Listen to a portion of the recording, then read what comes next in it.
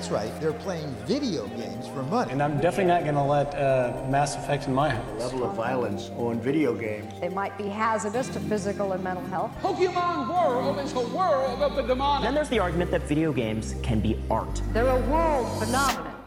Welcome to Hit Point Pals, where we gather to nerd out about video games and the culture of play. Rebecca's here. Rebecca's been doing some play recently. We'll talk about that. Will is also here. Will Suit's here. Hello. And we're also joined by our friend Cam Call once again. Hello.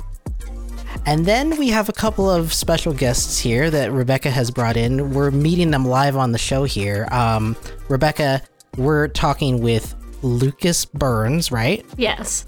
Lucas Burns, and Ian Wall. Howdy. Cool. I remembered names. I'm proud of you. Welcome to the show. We have these friends on because Rebecca, as well as Cam, are going to tell us about their finale to their D&D campaign, which lasted, you said, 2 years? Yeah, almost exactly 2 years. In October of 2016. Like, actually, right after the game ended. 2017? 2017, sorry. Somebody scrolled back to the end of the Facebook Messenger group chat that we were all in, and the first message was in October. So, wow. Yeah. So, Rebecca and sometimes Cam, you guys give us pretty frequent D&D updates on this pod, which is always fun. So, we thought it'd be cool to just talk about what it was like for you guys to wrap up this whole thing. Yeah. I think we can just get started and talk about the module that we were playing. It's called Tomb of Annihilation. It's one of the published 5th edition D&D modules that was released by Wizards of the Coast shortly before we started playing, right? Yeah, I think I had just bought it and offered to run it for everyone. So I think it came out maybe a month or two before we started. Why did you decide to run Tomb of Annihilation? I mean, it was the newest one. It was right after I had truly gotten into D&D, bought all the books and played enough to really know that what it was about and that it was something that I really enjoyed doing. It features a pretty iconic D&D villain, which is, we can get into that later when we talk about the actual plot. But yeah, it just seemed fun. I didn't really know much about, I couldn't tell you the difference between one module or another, or at least I couldn't at the time. So it seemed like a good idea. And that was really, there wasn't a lot of rhyme or reason to that one, just it was new and it looked cool. Give us a little setup for the group. So who organized the group? Who was the DM? How did your group come about? We had a few people come and go as time went on, but the core group of people who went start to finish were Rebecca, Lucas, and Ian, and my old neighbor Alex. And then eventually Alex's girlfriend moved to New York, so she stopped playing. My coworker, he got a new job and he had to stop. And we added a different neighbor, Dan, and he was there for most of the campaign, but not quite all of it. Why don't we let everyone say a few words about who their character was? Oh, yeah, that's a good idea. Yeah. Do you want to start, Lucas? Sure, yeah, I guess we'll start with the start most with your convoluted character. Yeah. Oh, good. Yeah, tell us. Yeah, so when we first started, I played a warlock. I don't know how deep we want to get into what a warlock is here. I think we know what a warlock is. I would hope so. Kind of. Yeah, if you're listening to this and you don't know what a warlock is, look it up. Right. We've all seen one growing up. It's no big deal. They're everywhere. You probably have one in your backyard. But I played as a Hexblade warlock who had made a pact with a powerful weapon, who was basically a righteous warrior from Canada, who was also half angel. He actually stuck around for a while and was kind of the de facto leader for a long time before he eventually got eaten 3 times in a session and then died of unrelated causes. Then I replaced him with a wild magic sorcerer whose whole shtick was being a changeling. He could change his appearance at will, And so he would go out on adventures and come back to cities and sell books under a pseudonym. And that worked out great for him until we made it to the tomb, and he was forever trapped in the body of a genderless goat person. That was weird for me to handle, because the whole premise of a changeling, right, is you can change your appearance to look like any humanoid, just kind of at will. But then there's this trap, and what happens is when a character drinks from it, you roll your dice, and based on what you get, they get some random effect. Some were really good, some were bad, some were just kind of silly. So the gender swap one, it says, in the book, the character swaps, they look like the opposite sex, which would have been fine for any other character. So I ended up ruling that you can still change your appearance, but only to that of women, of femme-presenting aesthetics, I guess. But then the goat thing happened, and I was like, yeah, you just can't do that anymore. Like, it was just one of those happy accidents that all of the visually altering stuff happened to the most visually alterable character. Right. Other characters? Cam, did you have a character? Yeah, literally everyone else. So we have the characters that everyone's going to tell you about, plus the other player characters, and then the rest of them were me, because I was the DM. I ended up running 3 characters over the course of the campaign because my 2 other characters died. Actually, all 3 of my characters died. The first one was a elf war cleric named Xenophia. She was like very headstrong and stupid. She was really fun to play.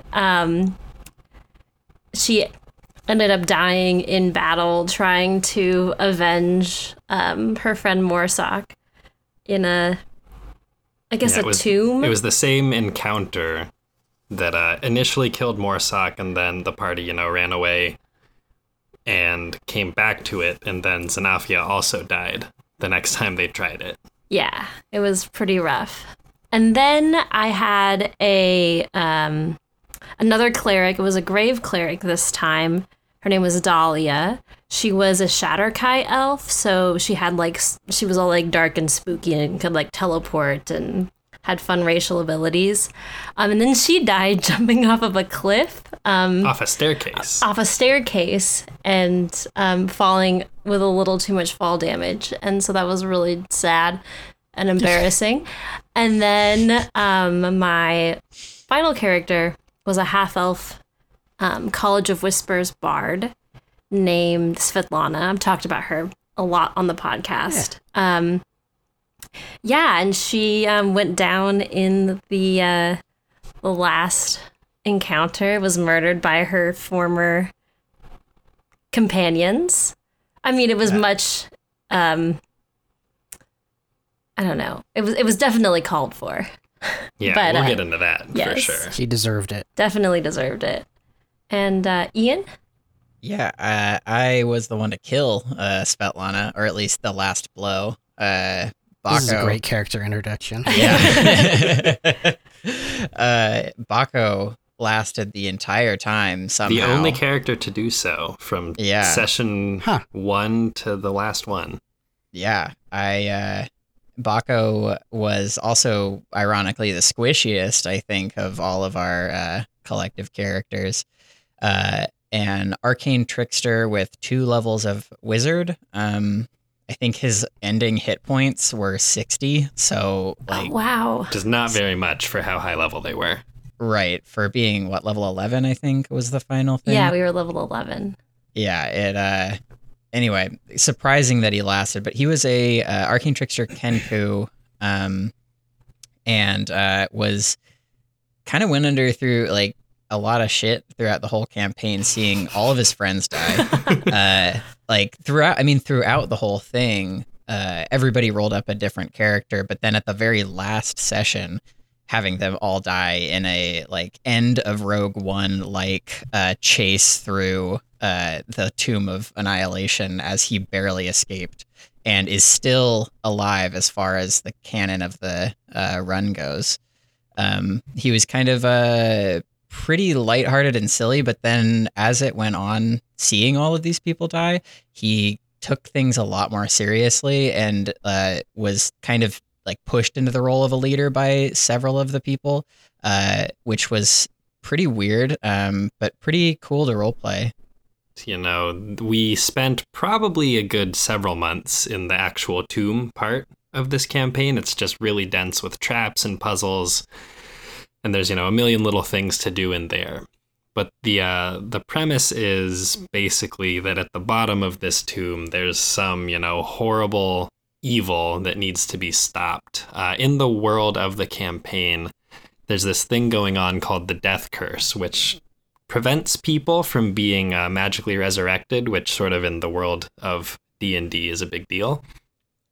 And then anybody who had been resurrected in that way in the past was sort of wasting away and dying a little more day by day. So it's this big urgent problem that everyone needs to solve.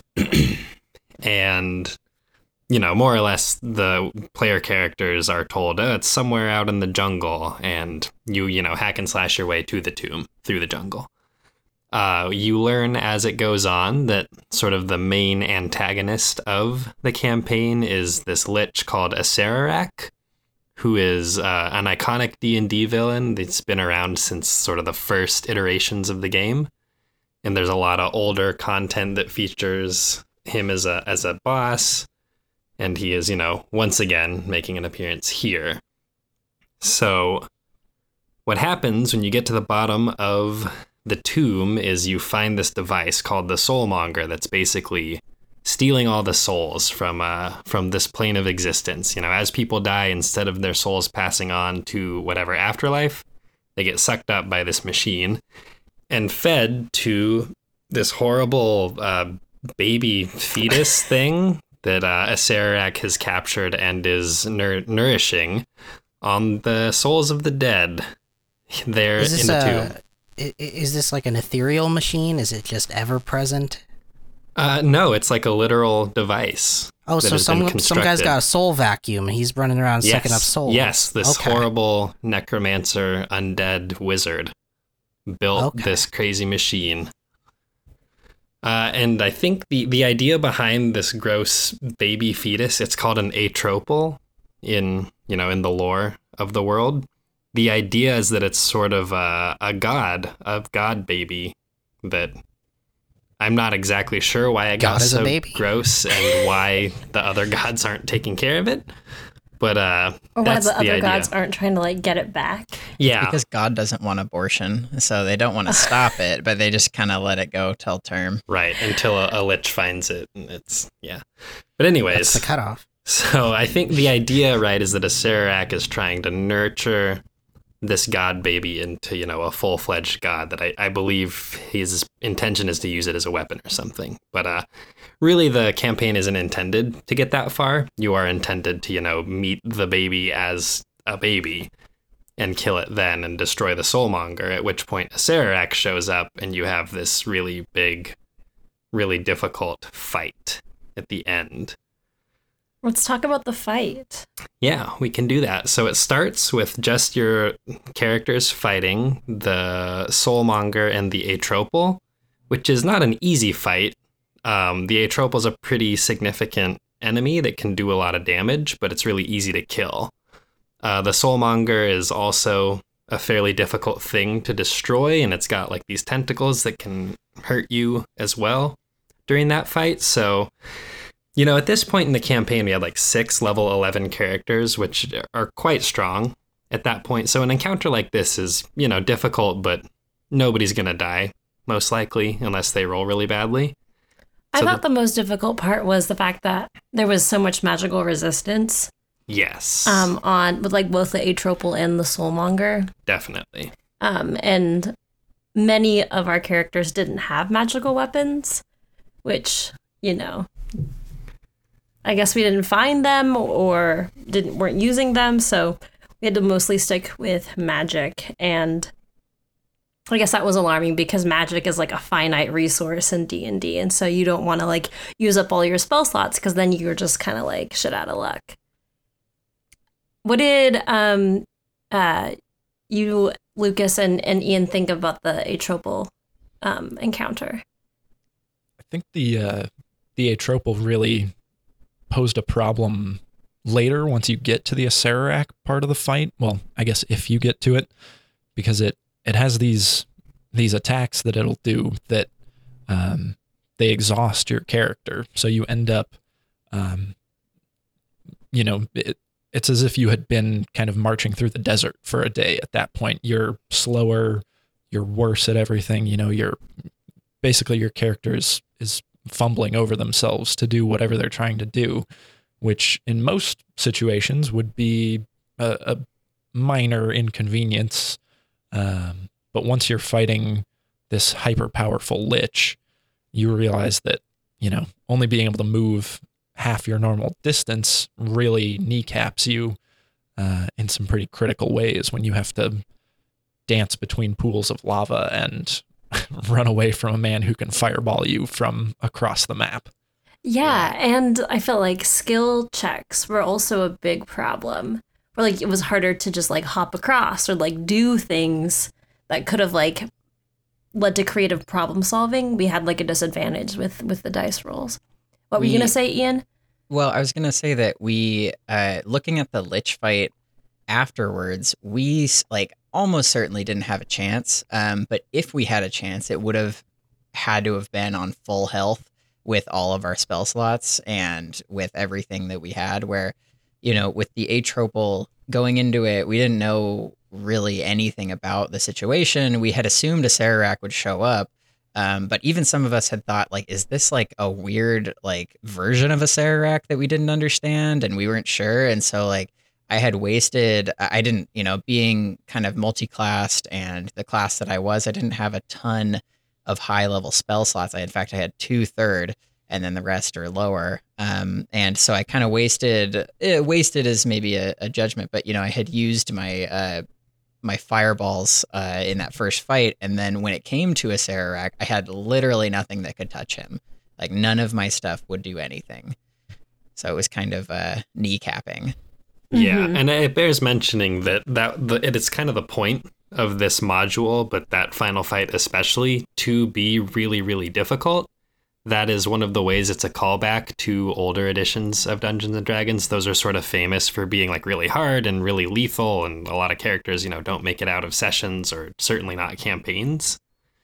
So, yeah, it was sort of designed for everyone to die in the final encounter, or for it to be really, really close, which it was. And a big part of the tides turning in that fight was the fact that Rebecca's character actually turned on the rest of the party kind of like 3/4 of the way through. So I don't know if you want to set that up for us, Rebecca. Yeah. So Svetlana is an asshole. She's not a nice person. I want to make sure that is very, very clear.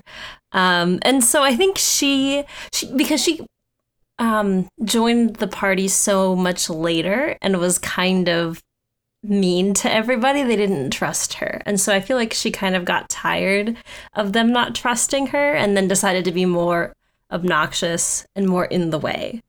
And then I think there were like a couple of like defining moments when she like lost all of her treasure and just was like, what is the fucking point of being in this place anymore? And then I think just like coming to the end and like seeing how powerful Acererak actually was and just being like, yeah, fuck this. I don't really care. I'm just gonna like join him because I'm sure there's gonna be some cool like undead afterlife that I could be a part of. That's way better than just like dying in this dungeon and rotting there forever. Nobody saw it coming. And like, I knew this was gonna happen because Rebecca and I had talked about it, but nobody else in the party did. So it was sort of everybody looking at Rebecca in shock and being angry for at least a few minutes. Yeah, and then kind of what we do from there and how we take that information and try to do something. Like before, when she had kind of done some things that were sketchy, we were trying to kind of hold things together for the party's sake, us getting through this dungeon. But then it was like all bets are off. She's the new enemy now, and we're getting the heck out of here. Right. So I want to hear thoughts about about the experience of ending the campaign, but I guess before we go there, tell us how the final encounter played out. How did this all get resolved? So nothing too crazy happened during the first leg of the fight. It was just sort of a pretty straightforward, there's a gross floating monster baby, and we kill that, and the Soulmonger is on these struts that are above a pool of lava, so, they were able to destroy the support struts, and it fell into the lava. It was when Acererak showed up that I think is really when the final fight begins. So, he starts out, just blasting people with these really powerful spells, which is kind of what a Lich does. There were other mechanics in this game that gave people a little bit more of an edge. They're getting a lot of temporary hit points, which was really the only way that this fight could possibly have gone anyway, except everyone dying. So I actually expected people to go down a little bit easier than they ended up. So I expected them not really to get through, or at least a couple of them to go down during the first couple rounds of spells, but they didn't. And so my strategy after that was, okay, well, Acererak can turn invisible and just kind of float around the room and shoot spells at people and not really take any hits. So we did that for a while. And that went on for several rounds, which, is probably a good 30 or 40 minutes in real life time, despite being, I think, like 25 seconds of in-game time, because the time in combat gets kind of weird. And so that actually, I definitely felt that it was starting to drag on a little bit. So what we did was we actually took a break. A bunch of us walked down to the corner store, bought some beer, and just, got up, stopped playing. We'd been playing for 3 or 4 hours at that point. Cleared our heads a little bit and then resumed the fight, which is when I started with that the time stop bullshit combo. And then the fight kind of got off to it went up in intensity a little bit. And after that, it was still, just people getting hit hard with big spells. The Svetlana betrayal happened pretty shortly after we picked the game back up. And that's when people started going down to the spells and when the tide really turned. Then everybody, for the most part, decided they were going to run. They were going to walk through this misty portal that was on one end of the room and just kind of see wherever that put them, which put them in this kind of... It's actually not really intended to... The fight really isn't intended to happen in that last room, but, it's always an option if people want to run away. So it's kind of this final encounter where you're trying to figure out how to get out of the tomb, except now you're being pursued by this really powerful wizard.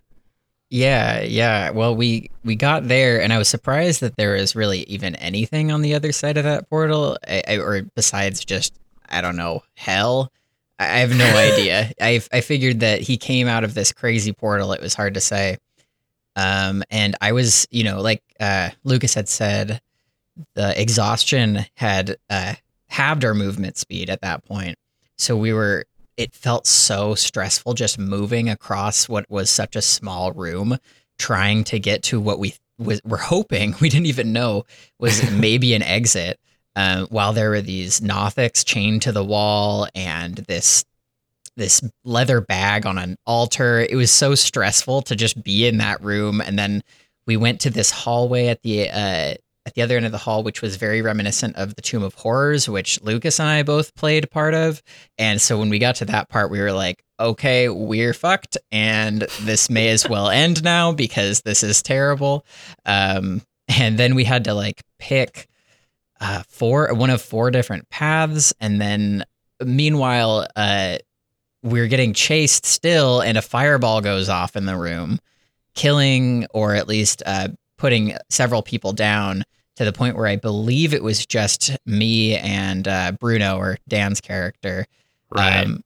And then running and picking a door, which, because of something I did, I was the only one to be able to go through the door, and Dan's character gave me his bag, pushed me through the door, and then I went through a final maze. And because he gave me his bag, there's a couple other things that happened, but because he gave me his bag, I was able to leave the dungeon. Just completely super random thing. He didn't even mean to do this. He had this marble, this thing that was from earlier in the dungeon, and it basically was a key to let me get out of the dungeon. And we totally did not mean for that to happen, but ended with me getting chased all the way out and, you know, seeing my friends basically get left behind, I getting pushed through a door by Bruno, sacrificing himself to kind of keep me going. Yeah, it was a pretty wild ending. Yeah, we were talking, you know, after the session ended, because, you know, it became apparent as we were playing that, like, oh, it was Dan's character's bag that allowed Ian to escape the tomb. And Dan was like, yeah, I had no idea. I just handed him the bag because it had all the loot in it. And I figured my character was going to die and he would want Bako, Ian's character, to have it. And yeah, it was just like, you know, it's just one of those things, like every so often in D&D, like shit like that will happen. And it's nothing you could have ever written or prepared for. And it just works out. And I'm, you know, just for my own purposes and, like, I guess reputation as a DM, I'm really glad that that's how it worked out, because it's one of those things that's just, it was an incredibly, like, epic, satisfying way to end a 2-year-long campaign. Oh yeah. And being an onlooker as you know, Bako, the only character to go start to finish, makes it out of this, you know, nightmarish tomb is, yeah, like Cam, like you were saying, something you can't write, but also if you had written it, I would call bullshit on it, because it's, you know, it's too perfect.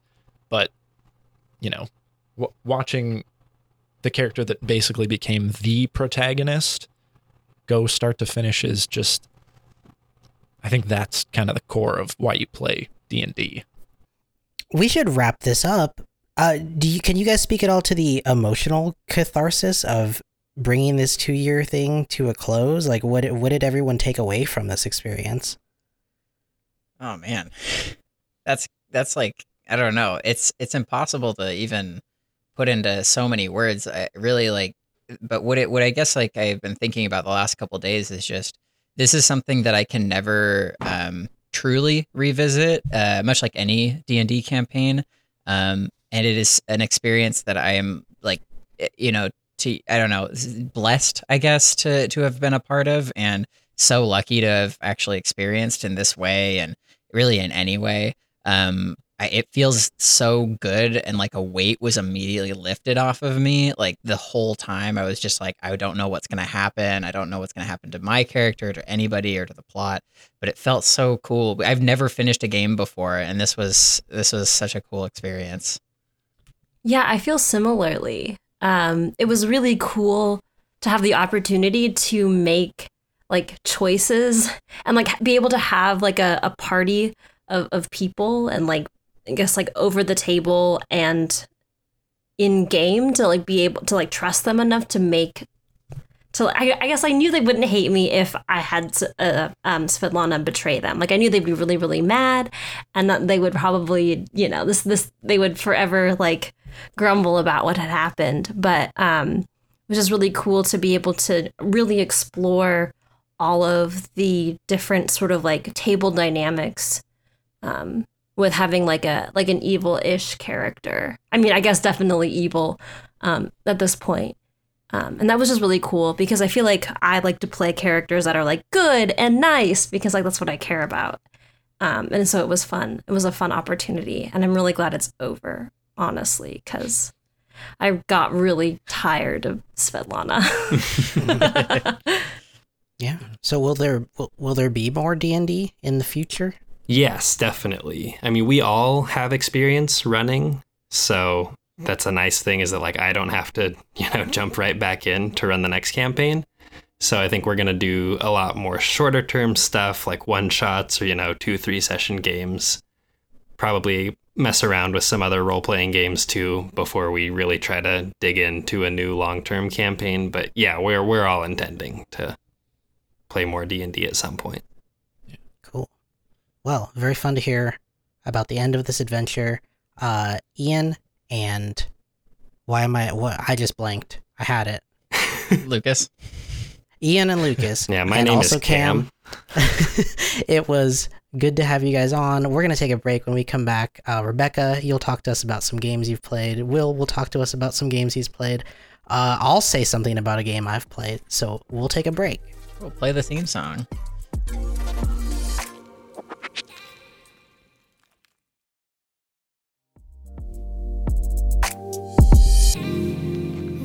And we're back, and so I'm just thinking. No, I'm sorry. I can't, just go. All right, we're back. We're going to talk about the games we've been playing in this past week. Rebecca, you played a game called Grease. Yeah, I I don't know. I feel like I've seen it up on my recommended on Steam many times because I like pretty games, and this game is absolutely gorgeous. And I finally just broke down and bought it on the Switch because I thought it would be fun to do that. And I guess I hadn't realized that it was on the Switch. Otherwise, I probably would have bought it. I would have gotten it. I would have bought it right when we first got the Switch. But I just wanted a game to play because Cam's been playing Breath of the Wild, and I'm jealous because I want to have a game to play on the Switch too. So I got it, and it's sort of like a puzzle game. There are levels, and it sort of tells a visual story about grief and depression. It starts out and everything is in black and white, and there's beautiful sort of these ink drawing watercolor things that are just animated to look kind of like a film, honestly. And you just sort of run around and you collect these stars, and they get you to the next level. And as you progress, you get more abilities, and still collect stars, and the puzzles are kind of interesting and different. You're just sort of jumping onto different platforms, trying to move objects, time things correctly.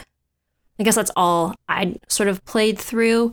It's a pretty easy game. It's not super challenging. There's no tutorial. You're just kind of dropped in to the world. And it's very linear, so you're just either moving left or right, and then I guess when you jump up, that's the only time when you go vertically. It's an artsy platformer. Mm-hmm. What did you think of the art? Because this game just got nominated for Best Art Direction at the Game Awards, which we'll talk about the Game Awards at the end of this podcast, but thoughts on the art? I thought it was absolutely gorgeous. I feel because I'm sort of I follow trends within the art world, and I think this sort of kind of minimalist, simple watercolor-esque art style is just really popular amongst small illustrators, and to see that just sort of come to life in this interactive form was really cool. The colors were just, they were so stunning, and I was only on the red level. I only did the black level, and then I got to the red level, and that's all I had time for. But I'm just so excited to see what else it's going to look like. I think I'm more excited about that aspect, honestly, more than just doing the game levels. But when you said you only got to the red level, are these rainbow coded? Is this the red level is the first level, and then you go orange? And then you go yellow. So I think my understanding is that as you get higher, more colors come back into the world. And so it starts out in a black and white setting. Where just there's only, white, and then sort of the blackness of her dress, and blackness of the various environment pieces. And then once you, I guess, complete that level and you move on into the red area, it feels very angry. There's lots of these great big storms that kind of push you around if you don't turn your dress into a square, which is what you have to do to not do that. You turn into a big brick. But okay. Yeah, and I don't know, it's just really pretty, and I'm a slut for pretty games, so I'm really happy to have started it, and I'm just really excited to see where it goes. Cool. You're playing this on Switch? Yeah, playing it on Switch. Cool. Grace on Switch. Will, what have you been playing? I have been playing a little bit of this game called Betrayer. I kind of wanted to talk about it. Well, I thought about talking about it a few weeks ago, but decided I should probably play it a little more before I start saying things. It was a good idea. It's this very neat it's this game set in like 1600s colonial New England, kind of based around like the Roanoke colony, how it kind of went missing. And it's like, oh, we don't really know why. You kind of just wake up mysteriously on the shores and you kind of have to piece together what's going on and what happened to the people there. The game is all black and white, which was really neat. And the only color that really shows up is red. So there's a lot of striking visuals. But the more I'm playing it, the gameplay is pretty much just wander around finding little things that are just notes. And then you wander around until you can't find anything. Then you go ring this bell and then you enter like this nightmarish kind of like other world. And it's just a variation of the place you're in. And then you do that until you've done everything. And then you move into the next zone. It's kind of repetitive and a little, I don't know. I don't know if I will be finishing the game. But yeah, that's about it. That's the game I kind of been playing quite a bit of recently. Well, is this a new game? New. I think it came out in like 2014, and I've owned it since 2014. Yet it was one of those games I'd start and play an hour and then go, I'll come back to this later, and then it'd be like 2 years later, and I'd do that again. So I've made it the farthest of this time, and I feel like I shouldn't just stop, even though I'm not finding it the most entertaining. Because, God damn it, I need to play this thing. Why do you feel like you need to play it if you're not enjoying it? It's not so much just that, like for most other games, I'd drop it. This game has always been in the back of my mind because I've started it and then like stopped, and I've done that multiple times. And there have been games where I've done that and then suddenly just like liked it. I don't know if it's like self-inflicted Stockholm syndrome or something, but you know, I don't know. It's got some neat art, and I'd like to see what more it has to offer. Cool. I played. I've been playing more Death Stranding, but what I'll talk about this week is I played through Jedi Fallen Order. I beat that game. Oh damn! Yesterday, and I thought it might have been a couple of days ago. I don't know. I've lost all track of time. But Jedi Fallen Order, I want to say it took me about just a little over 20 hours, I think, to beat this game. Wow. I like to do a lot of poking. I don't feel compelled to be a completionist in games, but I do like to poke around because there's some part of me that feels like it's kind of a waste to like not try to go through a bunch of the optional stuff. So that's typically my approach. So it probably took me a little longer than if you were just trying to go straight through the game. Origin actually says I beat it in 19 hours. So there you go. Not having had a good Star Wars game in so long, I felt like I was going to like this game no matter what. I ended up liking it a lot more than I even expected to. The best way I can describe this game is story. It's like a really great Star Wars story for a video game. Goes into some aspects of Star Wars that I think the movies have been too scared to. Goes off in some weird directions that I like. It doesn't get weird enough for my tastes, I think, because and I talk about this a lot. I always want Star Wars media to go off in good and unexpected directions that get away from, hey, it's the Rebels versus the Empire again. I think that's kind of one of the main issues with people being fatigued about the films and not necessarily the quantity of the films, because you have such a vast established world and mythos to explore, and all that people seem to want to do is just do shit with, hey, it's the Rebels versus the Empire, and that is very tiresome.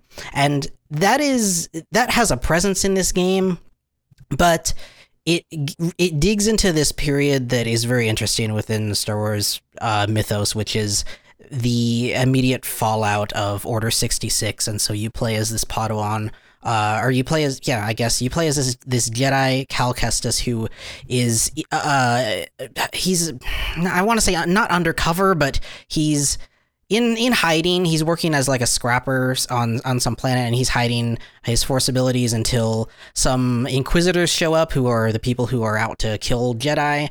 And he's been in this sort of exile for 5 years, and I felt by the end of this game, there were so many little things about it. Like, I could talk for a very long time, but I won't, about the droid BD1, who is it seems to exhibit behaviors of like something between a cat and like a parrot or something. But this is a very good droid, probably my favorite droid so far in all of Star Wars anything. You have interactions with this character throughout the game that made me that I think made me somewhat emotional, in which Cal seems to form an emotional connection with this droid in a way that most media tries to paint but doesn't really get there. I think in this game it does a really compelling job of making you feel something about a droid. I also felt like this character was very compelling, and reading through a lot of reviews of this game, that wasn't really something that other people seemed to find. I think this was just more of like a personal thing for me. Like, there are certain types and like archetypes, I should say, of characters in media that I feel like I connect with over others. A lot of media is about like gruff dudes or like middle-aged men, like Red Dead Redemption, which I don't typically connect with these characters or really feel much of anything for them. I found myself very emotionally attached to Cal throughout this game, and I ended up drawing weird thematic comparisons to my life, I guess. There are some thematic elements that they set up at the beginning of this game that kind of, I guess, set the stage for me to feel like a really weird resonance with this character who is like young and is kind of been in hiding and kind of isolated himself after like a lot of things just went really wrong for him. Struggling to like find a sense of purpose, which is something that I, like most people, deal with, I think, and I've had to deal with that in the past as well. And so they do a really good job, I thought, of building a narrative around that. There's a really compelling sort of like the classic high to low and then high again arc in storytelling, where I will not talk about like specific narrative things in the third act, but there is a part in the third act that I found was working really well for me. Something that you don't typically see in Star Wars, which usually focuses on a cast of characters. In this story, it was all about one character, and I felt that was really effective.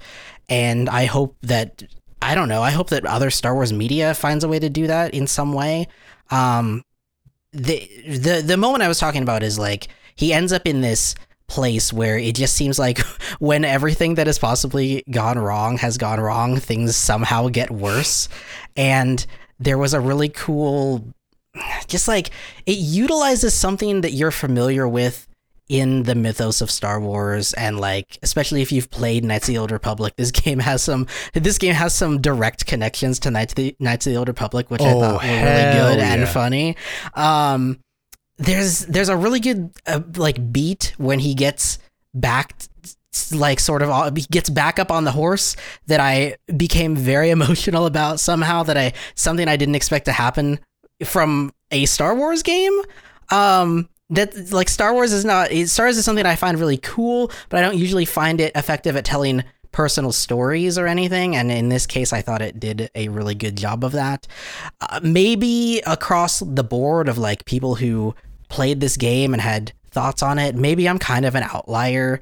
I know a lot of people who reviewed this game didn't seem to like the main character very much. There were a lot of jokes that like, this guy looks like he's from that show Archie, which like reading that in every review got kind of old. But also like, I looked at a picture of this guy and I was like, okay, yeah, now I can't unsee that, whatever this is. I suppose if you're familiar with Archie and you were playing this game, that would be really distracting. But performances, I thought, really compelling. Just, I guess, a quick aside before I stop talking about Jedi Fallen Order, the mechanics of lightsaber combat. This is in a post Dark Souls world. The lightsaber combat is so satisfying. There are a lot of good boss fights that I found really satisfying to figure out how they worked. And like, this game isn't as punishing as Dark Souls. It's very like Dark Souls light. there's also some mechanics that I find very questionable. Like, for instance, in Dark Souls, you're an undead being who is repeatedly killed and is sort of stuck in this cycle. In Jedi Fallen Order, they rip off this mechanic, but there's literally no explanation for it. Like, you're not an undead being. You're just some dude, but you keep respawning. And so I found that very goofy. It made me want weirder Star Wars games. It made me want a game that is actually Dark Souls set in Star Wars. Like, give me a game where you're like a Force being and you wake up in this weird purgatory and you had to fight like wacky Star Wars critters and like demons and all sorts of cool shit. That's not what this game is. It just made me want that as I was trying to dissect the awkwardness of the Dark Souls structure in a world that is very like classic and sci-fi and narrative friendly. Those are my thoughts on Jedi Fallen Order. I liked the game a lot. It was one of my favorite games I've played this year, and there were a lot of good games that I've played this year. So didn't see any nominations at the Game Awards, which I think that's okay, I guess.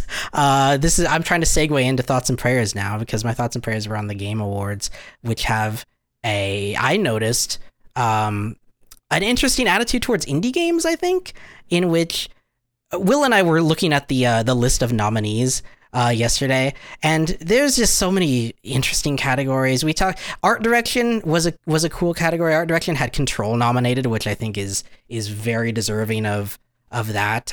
We mentioned Grease was in that category. I haven't played that, but it looks like a very gorgeous game. Other games in that category were like, there was Death Stranding. There was Death Stranding is in every category, I think. Seems like it. I don't understand. I've been enjoying this game, but I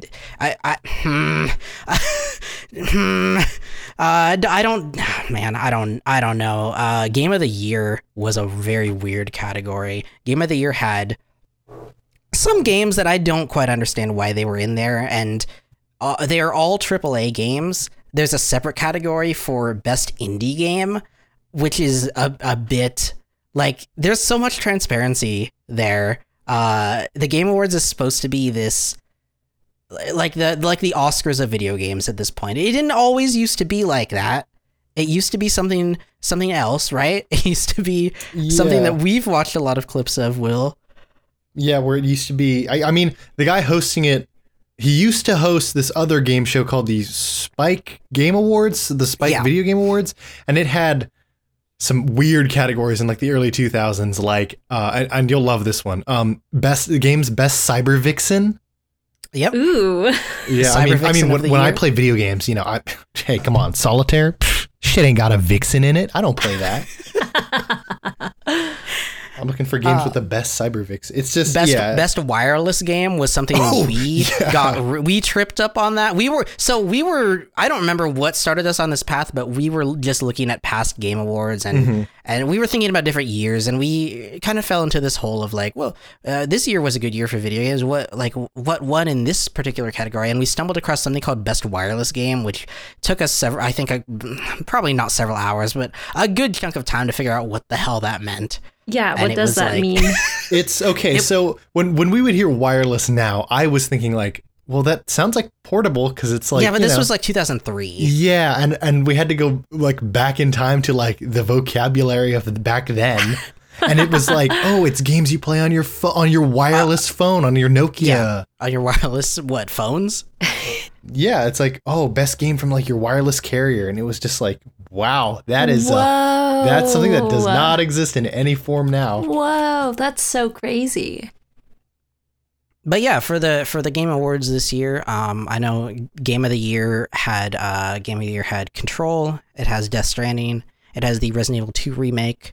It has Sekiro: Shadows Die Twice. The Outer Worlds. That's one that I trip up on, because the Outer Wilds should be on this list, but the Outer Worlds is a very good game that I think is incredibly forgettable. Really didn't do a lot for me. I'm still trying to get back around to, now that I'm done with Jedi Fallen Order, I can probably try to blow through to the end of the Outer Worlds, but that's a game that's like, it's so solid, but it's just another game, because we've had a lot of games like this, and I don't feel like it should be on this list. Super Smash Bros. Ultimate, which came out last year, so that's just a head scratcher. And then there's a whole separate category for indie games, which I think is frankly bullshit, and I think several of those nominees should just be in the regular Game of the Year category. Those are my thoughts on the Game Awards, I think. Does anyone else have thoughts on the Game Awards, Jedi Fallen Order, or does anyone want to talk about their own thing? I've talked for a bit. Go. Sorry, no, you go. Okay. My thoughts and prayers this week are about this creator on TikTok that I follow. I don't remember what their name is, like Parker James or something like that.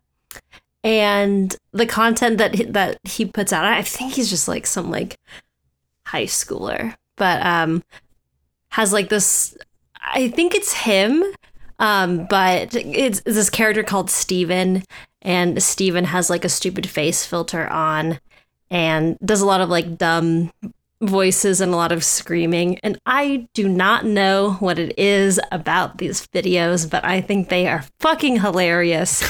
And they will like pop into my head just like randomly, and I'll have to like giggle about it and then I have to come back to reality. But I don't know, just really tickled by this like really like wholesome like stupid ass content in my life. I like TikTok content. It's very confusing. It is. But it's a lot. I mean, I feel like it's so... I'm like intrigued and entertained so much at the same time that you just like, you get sucked into those like rabbit holes when you're just like, oh shit, it's been like an hour. I need to like go make dinner now. Will, do you have any thoughts and prayers for us? Some news in my life. I got accepted to a graduate studies program, and I was like, very cool. Fuck Hell yeah. yeah. Hell yeah. I was so hyped. Now I'm kind of having some visa troubles and maybe some financing issues. So that the high I hit when I got that acceptance letter is come down to like a I might try again next year and just like keep working and save up some money so that I'll be in a better standing if I'm unable this year. So my thoughts and prayers are, my thought is, damn, my prayers are, I hope this works out. But yeah, Yeah, I feel like there's a lot of pressure when like, just like the cyclical nature of the education system and how it's like things start at a certain time. Dude, that shit. It's like, I wish we could go back to like some ancient Roman or medieval time where he just get a tutor. And then he's like, all right, you are now a learned scholar. Rather than like, listen, we can offer you a deferred admission, but you can reapply in 12 months. And it's like, Yeah. My life, like, my life, we live our lives day by day, like moment by moment. And then it's like, oh, you want to continue your education? That's really good. You're going to have to wait a year. I get why it is, but I wish it wasn't the way that it is. That sucks. Where did you get accepted? I got accepted to the University of Cape Town in South Africa. Oh, that's cool. I applied internationally because it's so cheap to go overseas compared to, in country or in state, let alone in the United States. Yeah. It's like you could do a semester here or you could do a year-long master's here. And I was like, yep, I'm leaving the country. I'm out. And like you're having trouble with like visas? Yeah, I'm part of it. I think is kind of like my own fault with like looking up visa stuff earlier, but like visa processing is going to take a while, and I need a specific written letter, and I need the school to send it up to me, which shouldn't take too long, but they have to process all that, and you have to request it, which I did. And so I have to wait for the post, and then I gotta get all this stuff together. Then I have to go apply for a study visa in person at the consulate, which means I need to fly to LA, and then do that, and then wait like 6 to 8 weeks for them to come back with a response, to process the visa, and then I have to pick it up in person. So then I have to fly back, and it's all right, that's a lot of money. In-person appearances. It's a lot of money spent trying to get a visa. Yeah. I mean, I feel like everyone I know who's gone abroad for grad school has successfully been able to secure a visa. I mean, obviously they aren't all in South Africa.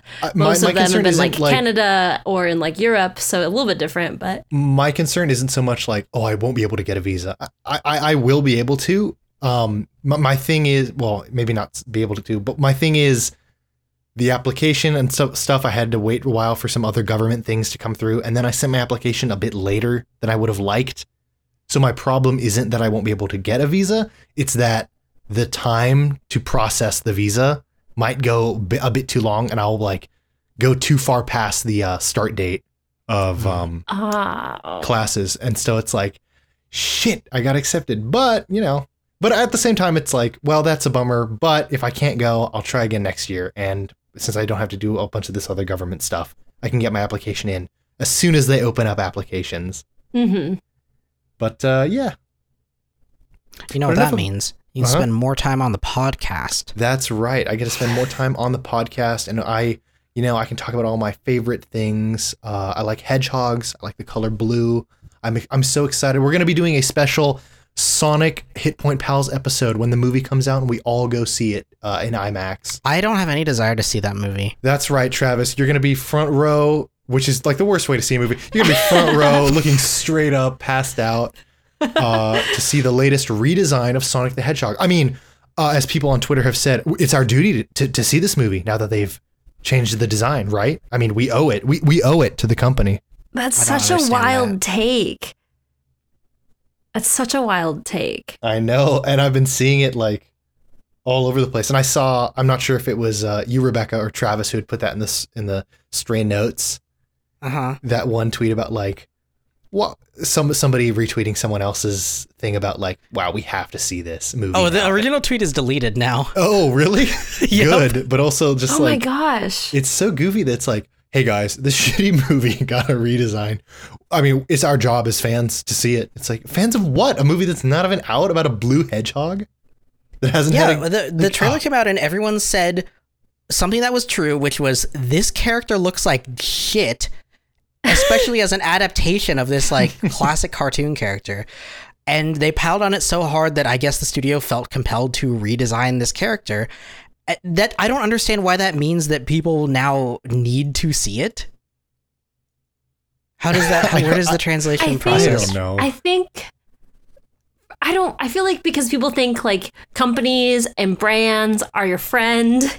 They're like, oh, because we as a fan community asked for this, we owe it to the brand to like follow through and make sure it doesn't flop or something like that. Oh yeah, I've seen some like stuff where it's like, wow, can we just all take a moment and appreciate that this company listened to the fans? And it's like, maybe they just listened to like the audience they're targeting and realized maybe if by spending this like certain amount of money, they could guarantee like more seats, more ticket sales. Like, I don't know. Most likely. I mean, I feel like it's just like months and months of like additional like free publicity as we're all talking about it, you know? Yeah. And I mean, I highly doubt, any executive who's signing off on the millions required to redo this was like, no, we must save my beloved blue hedgehog, for I am doing this for altruistic reasons. Right? I want this to be a truly great artistic rendition of the hedgehog himself.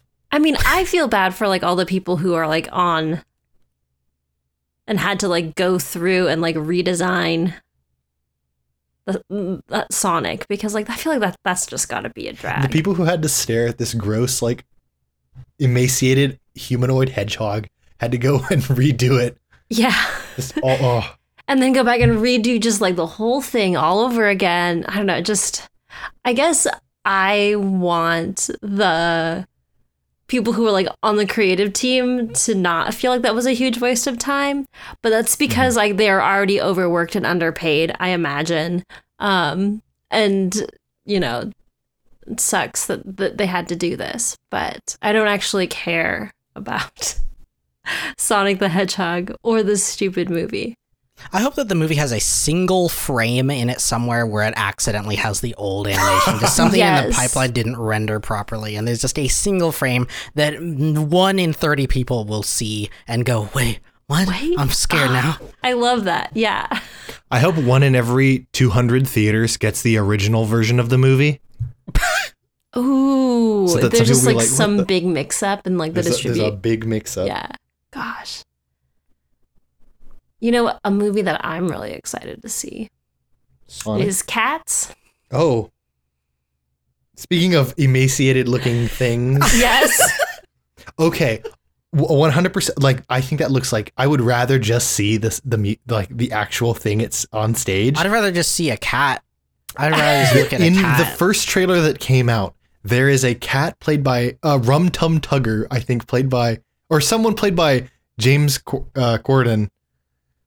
And he says, "Here we go." He says that in the trailer. And I was dying. I sometimes think of that from that first Cats trailer, and I don't know why I find it so entertaining. It's just this gross, fat, fucking human cat saying, "Here we go." It's good. It's good stuff. It's seriously like the greatest thing. No, it's not Rum Tum Tugger. That's Jason Derulo cat. I don't know. Jason Derulo! Yeah, Jason Derulo the cat. I can't remember which cat is the one that says, "Here we go" in the trailer, but whatever. Well, that's all I had to say. Oh my gosh. I'm just so excited because it seems so surreal and ridiculous and I don't know. I wish this was more surreal. I wish this was like a Terrence Malick film or something. If this was done by like a surrealist director or just a surrealist artist in general, I'd be so on board. Yeah. I'll go see that several times. So far, I have no interest in seeing Jason Derulo cat. And here we go. Well, I'm excited about it. After you see the movie, please let us know. Oh, If definitely. you thought it was good or bad or somewhere in between. Is there another movie? Is there any other movie coming out with like animal creatures? Sonic. Other than Sonic and Cats. Is there any movie coming out with animal creatures? With animal creatures. I just said animals or creatures, but I guess I combined them. I mean, Star Wars movies have creatures. Damn. I was hoping there'd be a third, so we would each watch one of these films with gross beings, and then we would meet up again on the podcast to talk about. Lion But that King would just came be a out very already. fragmented conversation if everyone only has one opinion on one thing and we haven't seen the others. My All right, vote is that we- we all go see Cats, All not right, we all Sonic. have to go. I say we all go see both. I say we all go see both. What? Oh, both? Yeah.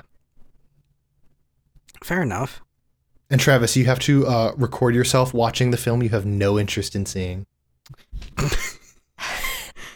Yeah, I mean, I don't know. I sat through Gemini Man somehow. I almost wanted to leave at many points, but I sat through the 120 frames per second Gemini Man, so I can probably sit through Cats.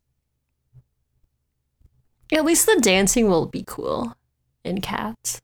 That's true. And at least with Cats, there will be some visuals where I'll go, wow, what a mess, but also how interesting. And like just the soundtrack, I don't know. I feel like Cats is just really fucking It's just iconic. ridiculous. Yeah. Yeah. Like so many power ballads. Like I'm excited. There's a documentary on Cats called Keddy.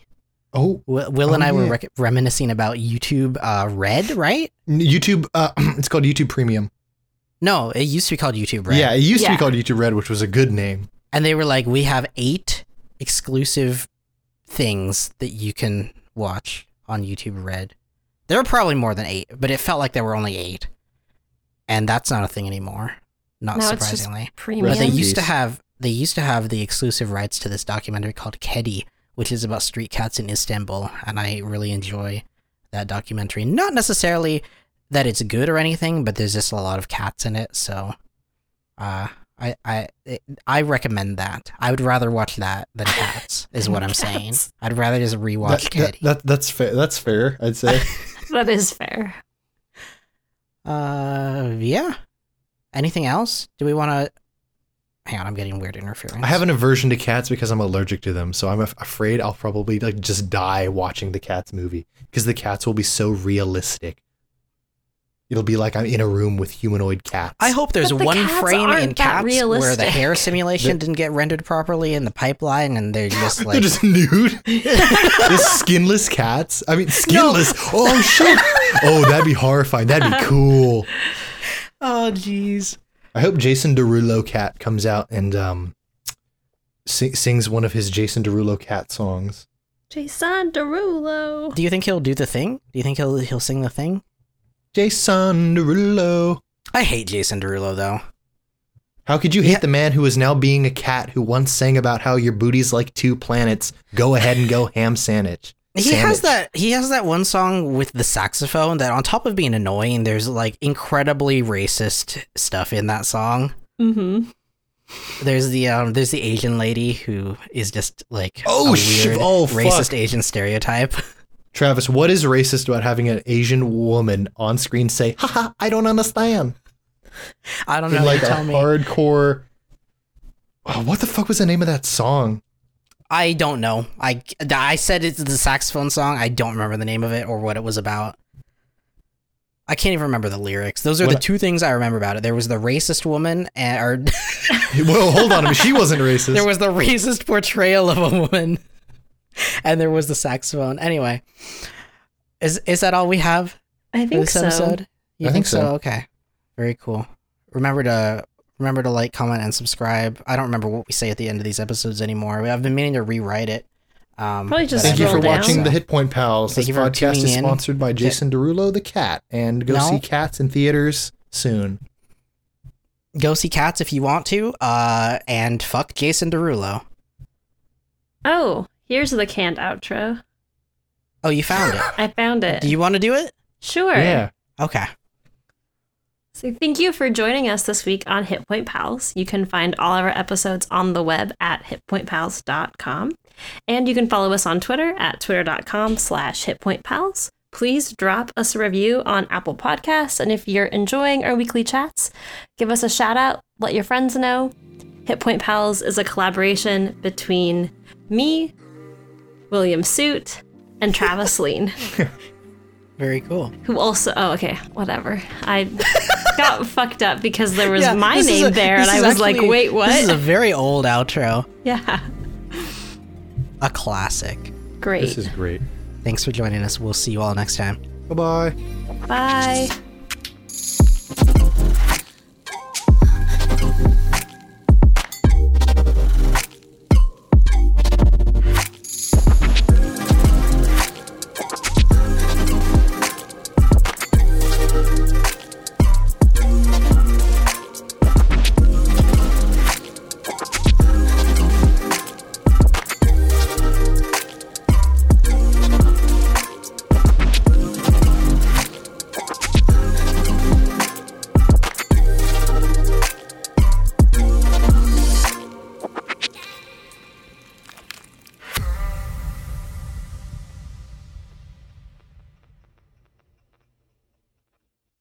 Cam, I want to say on the record, you did a fantastic job. Yes. I am disappointed we never got to see Acererak take control of his full power through the Soulmonger and release Goo Acererak on us.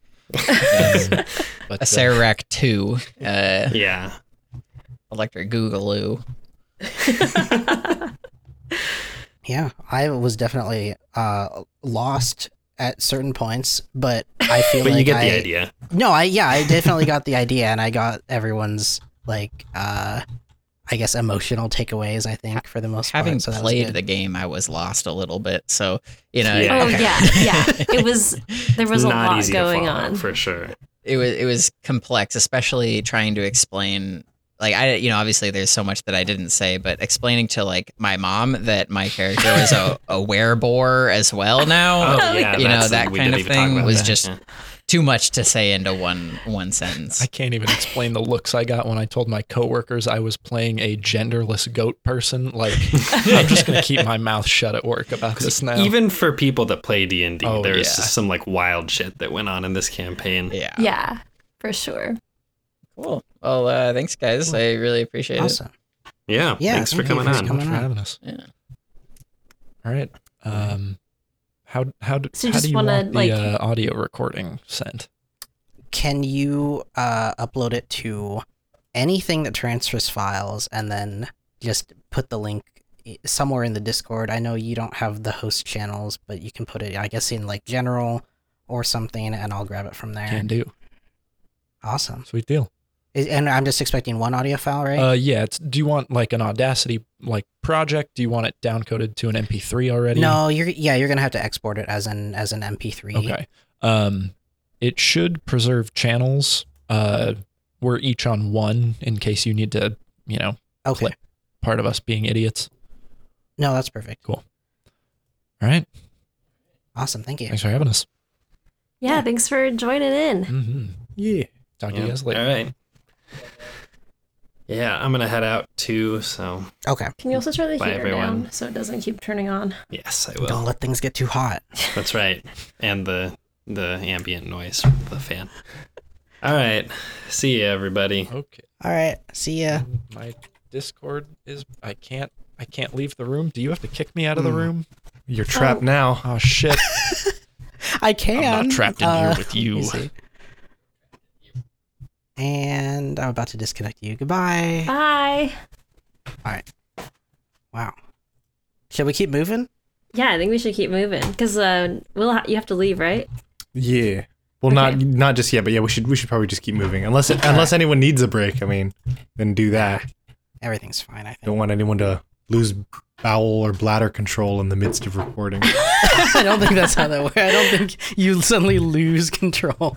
I don't know. All right. Here we go. I'm gonna toss to Rebecca's game first, I think. Okay. Oh yeah, game. Oh geez.